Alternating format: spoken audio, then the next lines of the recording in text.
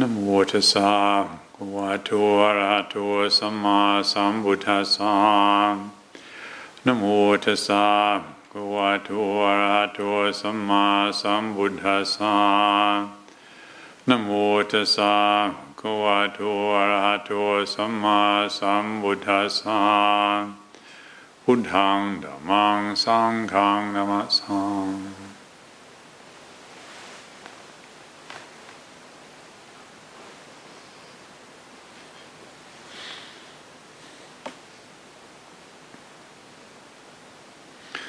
Recently I was having a conversation on the phone with somebody who was commenting about something that I had said, or perhaps it was something I had written about how to approach practice, a fundamental approach to meditation practice. And this person was commenting that they knew many people who, even after years of practicing, they still felt like a failure because their samadhi wasn't good enough, or they weren't making enough progress, and how unfortunate they felt it was, that despite all the good effort they were making, that they were still seemed to be caught in this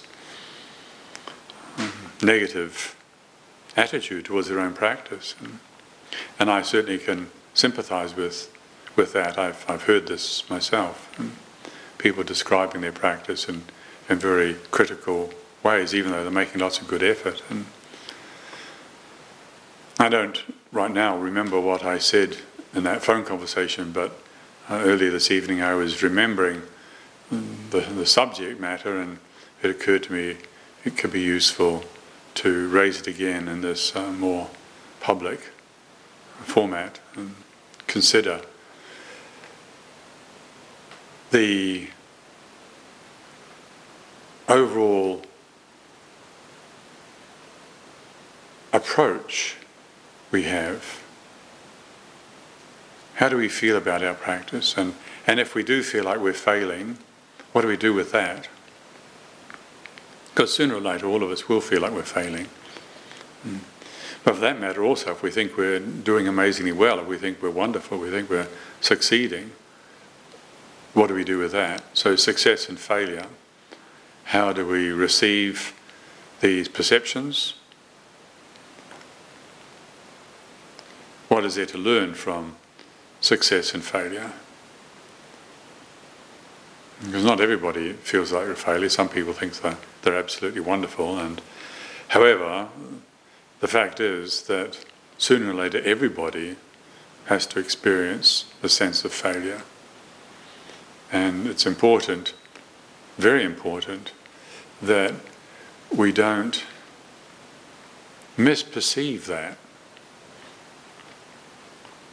So there are two particular points that I think are worth making regarding this situation, where even after a long while of practicing, people still feel very caught up in judging themselves. And that's the key, really, to start with noticing, are we still judging ourselves? Are we saying that it shouldn't be this way? If it is this way, is it helpful to say it shouldn't be this way? Many times I've spoken about that incident when, about, 30 years ago, 40 years ago now, I was in Thailand and had the operation on my knees, and it hadn't gone according to what I had expected, and after many weeks or even months I was still struggling very much with my knees not bending and not being able to sit on the floor, and as a monk you can't sit on the floor, it feels very threatening, and I felt very threatened. And as it happened on this occasion, I was still in Bangkok, and Ajahn Chah came down to Bangkok, and I took the opportunity to go around and see him. He himself was in hospital, and when I tried to bow to him, I couldn't bow properly, and he looked down, he was sitting on the bed, looked down at me, and I started explaining to him, "Oh, Lumpur, It shouldn't be this way. The doctor had said it was going to be like this, and it was going to be like that, and it was going to take this amount of time, and it hasn't. It's turned out like this. I've had, all this general anaesthetic, all this surgery, and still my knees won't bend. And he just looked at me with this surprised expression and kind of almost grunted at me. He said, "What do you mean it shouldn't be this way? If it shouldn't be this way, it wouldn't be this way." Now, he wasn't pointing to some sort of magical story about the universe has got a program to teach me something, and that's why I'm having to suffer. He was pointing to the basic law of cause and effect. If it shouldn't be this way, it wouldn't be this way. In other words, if there aren't causes for it to be like this, then it wouldn't be like this. There are causes for it to be this way, so why add on to it, it shouldn't be this way? Now, there's the conceptual perspective of saying, ideally, it would be good if it wasn't this way. Well, we know that. But what he was referring to, and what I was struggling with, was this emotional overload of rejecting the reality of the moment. It is this way, and I was fighting it. So the first thing with this consideration of facing the sense of failure, if that's what we're having to deal with, let's have a look and see, are we saying it shouldn't be this way? It might sound very simple. We might not want to stop and look at it, but I highly recommend that we do stop and look at it, because we are the ones, we are 100% responsible. If we're saying it shouldn't be this way, whether it's like last week we were talking about sadness. You look at the world and you feel sad, you say, oh, it shouldn't be this way, I shouldn't be feeling sad, or the world shouldn't be this way. Why do we overlay the reality with that, and does that help? Remember, we're not talking about the idealistic, conceptual perspective. We're talking about the feeling, emotional relationship to the reality. It shouldn't be this way. I shouldn't feel sad. I shouldn't feel like a failure. I shouldn't be failing. Or if it's anger, if you're possessed by ill will, I shouldn't have this ill will. I shouldn't have this anger. Saying it shouldn't be this way, we need to take the time to stop and look and be honest and accept we're doing this. We are 100% responsible for this battle that we're engaged with ourselves. We're fighting ourselves. And to look and see if it's helping or not. No, it doesn't help to be fighting ourselves, to add this judgment. It's understandable that we have this tendency of mind, because if we look at the kind of education we had, the way we were brought up, it's very normal. It's comparing, judging, discriminative intelligence. That's the name of the game. That's the schooling system that we went to. Who's best? Who's right? Who's wrong? Taking sides for and against. We get a strong sense of self when we know what we're for or what we're against. But if we're compulsively taking sides for and against, then guess what? Well, as we were just chanting this evening in the Dhammacakka Sutta, taking sides for pleasure, the Buddha pointed out, that's a dead end. Taking sides against pleasure, that's a dead end. And so likewise with this saying, I should be this way or I shouldn't be that way, that's the two extremes. And when I point out to people, you don't have to say, I shouldn't be this way, then they seem to assume that I'm saying that they should be this way. That's just flipping to the other extreme. And that, of course, is what the Buddha himself did after 29 years of taking sides for having a good time, getting disillusioned, and then he went to the other extreme of taking on asceticism, of taking a position against indulgence in pleasure. But then, eventually, thankfully, what he discovered, and most fortunately what he shared, was that there is an alternative. There is the possibility of training our attention to inhibit the reaction of taking sides, not repress the reaction of taking sides, inhibit the reaction of taking sides for and against ourselves, and simply watch it. It's called being mindful and being restrained and reflecting wisely. Mindfulness, restraint and wise reflection, these are primary tools, some of the primary tools that we can develop, we need to develop. if we're caught up in this taking sides for and against ourselves. And it doesn't take a lot of practice to get a taste of the benefit of this. Just to consider that we don't have to judge ourselves when we feel like we're failing. Who says it's wrong to be failing? Well, if we're not keeping our precepts, there is a reason to not feel good about ourselves. But if we are keeping our precepts, what's the problem?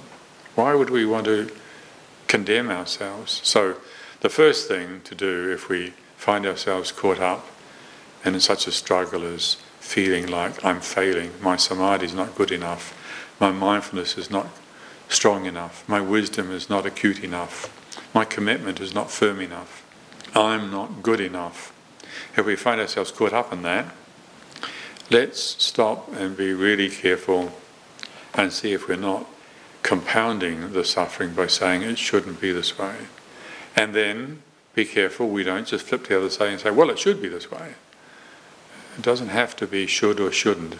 It can be that mindful, restrained, wisely reflecting on the situation, say, it's like this. Of course the mind's been programmed to take sides.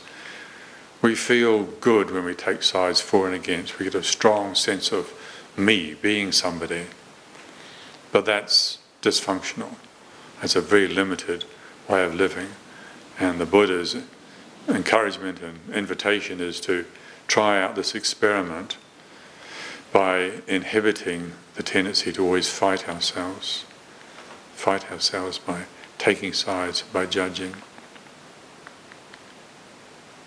So that would be the first thing I would suggest if we have a perception of I am a failure, I am not good enough.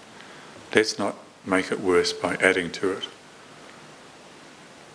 And then the second consideration that comes to my mind is, are we really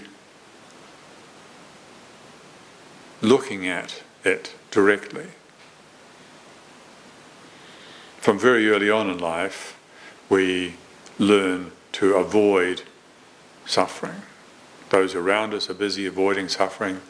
The more affluent they are, the more sophisticated and complex distractions they have, holidays and treats and shopping, ways of avoiding the feeling of suffering of life, whether it's feeling like you're a failure because you've just fallen out with somebody and had an argument and you feel really disappointed about it, or you just lost a job or lost your health, or somehow feeling that you're not good enough. The recommendation and the encouragement that the Buddha gives us is to pay attention to that, not to distract ourselves. If we try and distract ourselves, does that mean the suffering goes away? It just goes into unawareness, that's all. Like I think last week we were talking about sadness. We don't really pay attention to it, it just goes into unawareness and then becomes more difficult. It festers in unawareness, becomes more difficult to deal with. So the encouragement is to first inhibit the judgment, stop fighting with ourselves, and then turn around and really look at it. What does it feel like? And again, to emphasize, this is not a mental exercise. And when I say this, when I talk like this, I suspect that some people think that we're just doing a mental exercise. But this is the all of us that is receiving where we're at. That's the encouragement. The all of us to receive the feeling of I am a failure. I am a failure. I am a failure. Can we really turn around and look at that? Or I feel angry. Some people pick up the Buddhist teachings on anatta in a way whereby they feel embarrassed about even thinking the thought I, as if they don't have an I. Unless you've finished your work, you still have not just an I, but you have a very deluded sense of I. All of us suffer from having a deluded sense of I. Rather, we need to accept full responsibility for it. I am angry. I am sad. I am a failure, 100% I accept it. 100% I accept this perception of I am failing, and this is what it feels like. This is the investigation of dukkha. This is what we're called to be doing. And so again, it's not just a mental exercise, it's the whole of us. In our heads we can have this story going on, and if we're identified up in our heads, which is the case for most of us as we start out, again, because the way the example we received from those around us when we were young, everybody's busy thinking so much about everything, and so we learn to think about everything, and we think that we can sort everything out by thinking, although there's plenty of evidence that we can't. But nevertheless, unless we have really wise teachings, we can stay up there in the attic and just entertain ourselves with mental distractions. If the whole of us is involved, well then we have to admit that there's something in our chest that doesn't feel good. A contraction, a pain. Often this is the case when people start meditating, they become aware of a pain in their chest, a physical pain in their chest, where the heart is. And we have to be careful if we first come across it that we don't go into it shouldn't be this way, rather learn how to soften around it, get interested in it. This is interesting. This does not feel free. Who's responsible for this? Well, we could get into blaming somebody, and there's always somebody we could blame for it, but in the end, if we're honest, we could come back and say, well, this is my suffering, and I accept it fully. If we have mindfulness, we have restraint, and we have wise reflection working for us, we don't have to be afraid of thinking in terms of I. We don't have to be afraid of self. We're not trying to get rid of self. We're interested in understanding this perception of self. It's very different. We're not trying to get rid of sadness. We're not trying to get rid of the feeling of being a failure. We're not trying to get rid of being angry. We're trying to find a way to cultivate a skillful relationship with what is in the moment. Dhamma is what is. Practicing Dhamma is acquainting ourselves, training ourselves to be with what is. It's not just educating ourselves with information about what is. That's what you can read in books. You can accumulate lots of information about what is, and that's certainly got its place. It's the first stage of practice, the pariyatti. But patipatti practice is acquainting ourselves with what is, the whole of us meeting what is. And what is always in relationship to where I am at, here and now, the whole body and mind. This is my experience right now. Now, it might be, and it is for some people, feeling successful, a lot of joy, a lot of gladness, a lot of happiness, a lot of contentment.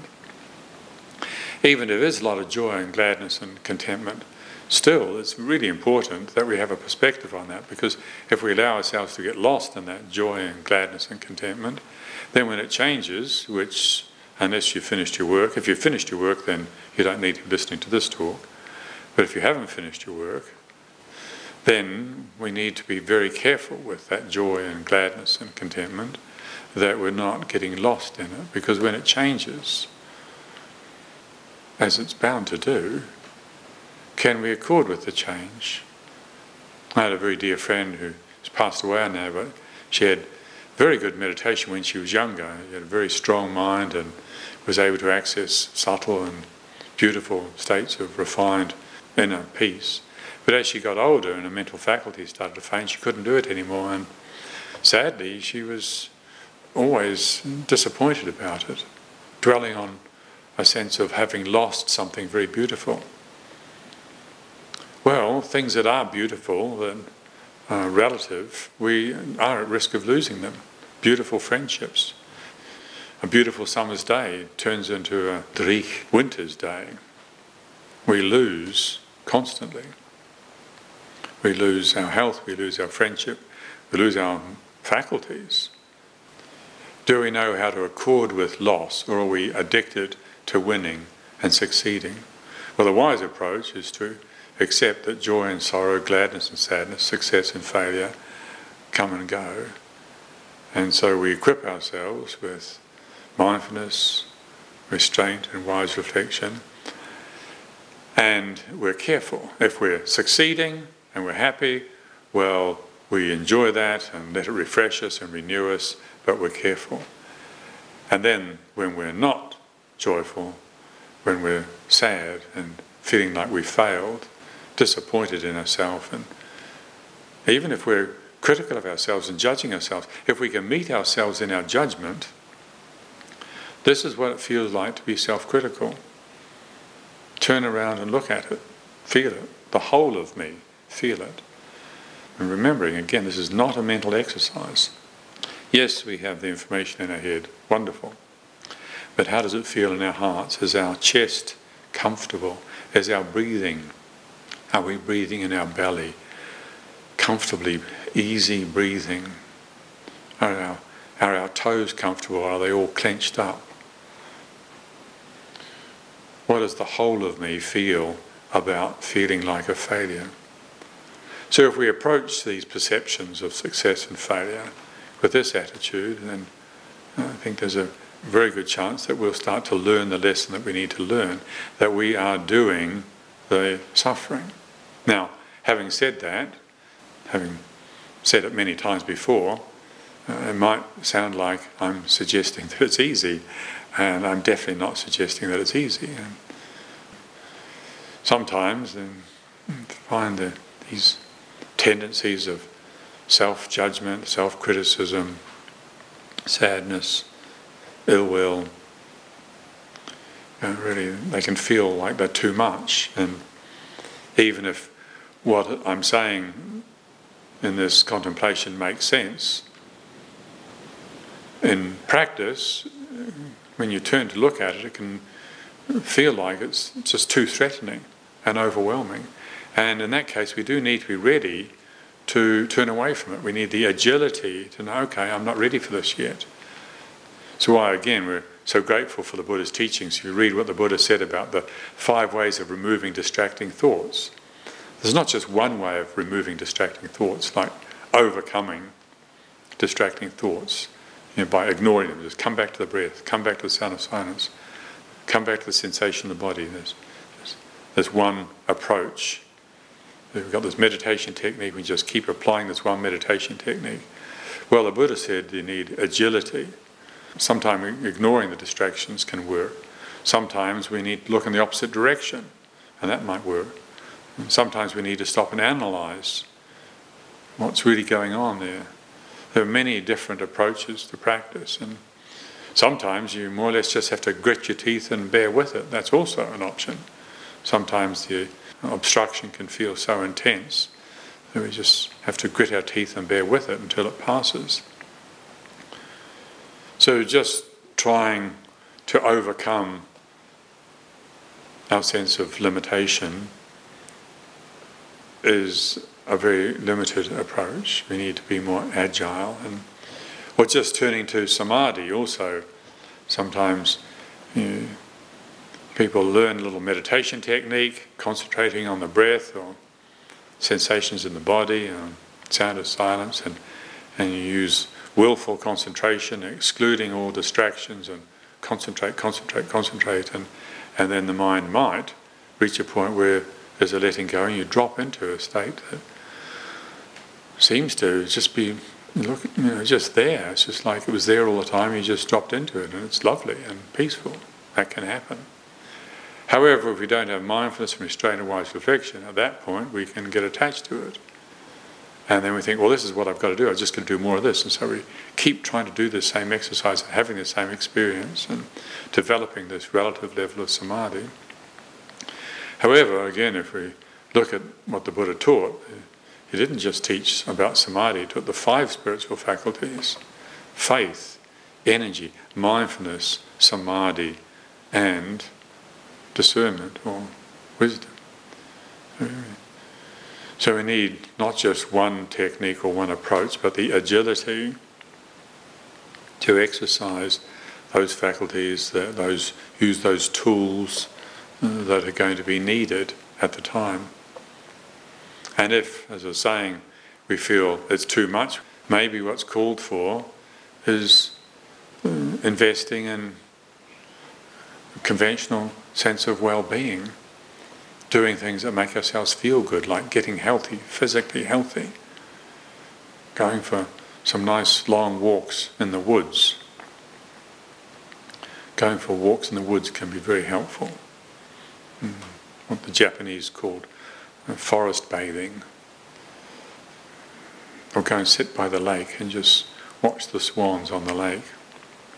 Physically relaxing activity can help us feel good. Being generous can help ourselves feel good. But I don't feel generous, I just feel angry. I just resent everything. Well, it can be that way, but sometimes we just have to make that extra bit of effort so as to just break out of the habit of always identifying with negativity. Again, I expect I've told the story several times before of an occasion many years ago when I was living in the monastery in Devon, and somebody had been visiting from our monastery in Chithurst, and they were due to go back to Chithurst, and I had the thought, as this person was leaving, I had the thought, I could give this jar of honey. Somebody just gave me a jar of honey, very, very nice honey. And I thought I could give this jar of honey for them to take back and give to my friend Kitty Saro. Because Kitty Saro was living in Chithurst in those days and he was unwell. And I thought this really good quality honey, but it'd be nice, I could send it back. And it was a nice thought. But then I had the next thought came up, well, actually I don't get given nice honey very often. I don't think I want to give it to him. Well, I do like Kitty Saro and I want to help him. I'd like to offer this to Kitty Saro, but then actually I don't want to. And there's this tussle going on. And I just made myself give it. I just okay, take this and give it to Kitty Saro. And that extra bit of effort. Now, talking like that, you can say, well, that's forceful. And say, well, there's a difference between being forceful and being firm. Being forceful is too much. Being firm is sometimes called for. Having made myself break out of the selfish habit of wanting to keep the jar of honey and do something that I believed was wholesome, had a good effect. And here I am now, 30 or something, 40, whatever years later, 35 years later, and I'm still pleased that I gave Kitty Saro that jar of honey. Whereas if I'd just kept it and eaten it, I probably would have forgotten about it. And perhaps, if anything, I would have still be feeling bad 35 years later. Miserable, selfish git. So there is that, sometimes that extra effort is required. Like, if you want to start a lawnmower, lawnmowers have got rotary engines in them, and to get it started you have to use muscle power. You don't use magic. You don't put a key in it, but you put this muscle power in it. You tie the rope around it, and then you yank it, and process of it turning around, it kick-starts and it takes care of itself. And if you're too forceful trying to start the lawnmower, you can actually hurt your arm, damage yourself. So it's the right amount of effort, learning to make the right amount of effort so as to break out of the habits that we're caught in. And to learn how to make the right amount of effort, then again, let's go back to where we started and be careful that we're not caught up in taking sides for and against. That's what throws us out of balance. We're caught up in saying, I shouldn't be this way, or I should be that way. That's dangerous. That's vulnerable. But if we have some perspective on that, which means we have some mindfulness, so yeah, I can afford to put a little bit extra effort into this. See if we can break out of this old self-perpetuating pattern of negativity, of I'm no good, I'm a failure. Learning how to build up our storehouse of goodness, physical exercise or generosity, being kind, really going out of our way to be helpful. If we just do the bare minimum that we can get away with, well, of course we're not going to feel good about ourselves. However, if we recognise, if we have faith, if we have confidence in Buddha's teachings, in this possibility that goodness outshines the dark shadows of ignorance, if we have faith, if we have confidence in that, well, then say, well, I'm going to go the extra mile. I'm going to put myself out to be helpful. I'm going to make that extra effort I'm going to set the alarm in the morning 15 minutes earlier so I can go and take a shower and get myself in a good shape before I do my exercises and sit meditation, rather than sleeping in an extra 15 minutes and then not feeling good and then dragging ourselves to our cushion and sitting there and feeling miserable. So there is a time and place also for, rather than looking at the sense of failure or the sadness or the particular form of suffering that we feel limited by, stepping back and say, well, I need to build up more strength here, I need to build up more confidence, I need to build up more goodness. Instead of trying to overcome our sense of limitation, build up the strength of goodness and appreciation for beauty. I was having a conversation with somebody else recently, and they were talking about what a powerful resource their experience of beauty has been in their life, the beauty of the kindness and love they were shown when they were young, beautiful scenery, beautiful friendships, to really enjoy wholesome beauty and to let that joy help us relax. And just to stop and look at nature, stop trying to overcome our struggles, find a way of equipping ourselves with the kind of ability that means we don't have to fight ourselves. We can face ourselves, we can meet ourselves with interest and kindness. And thank you very much this evening for your attention.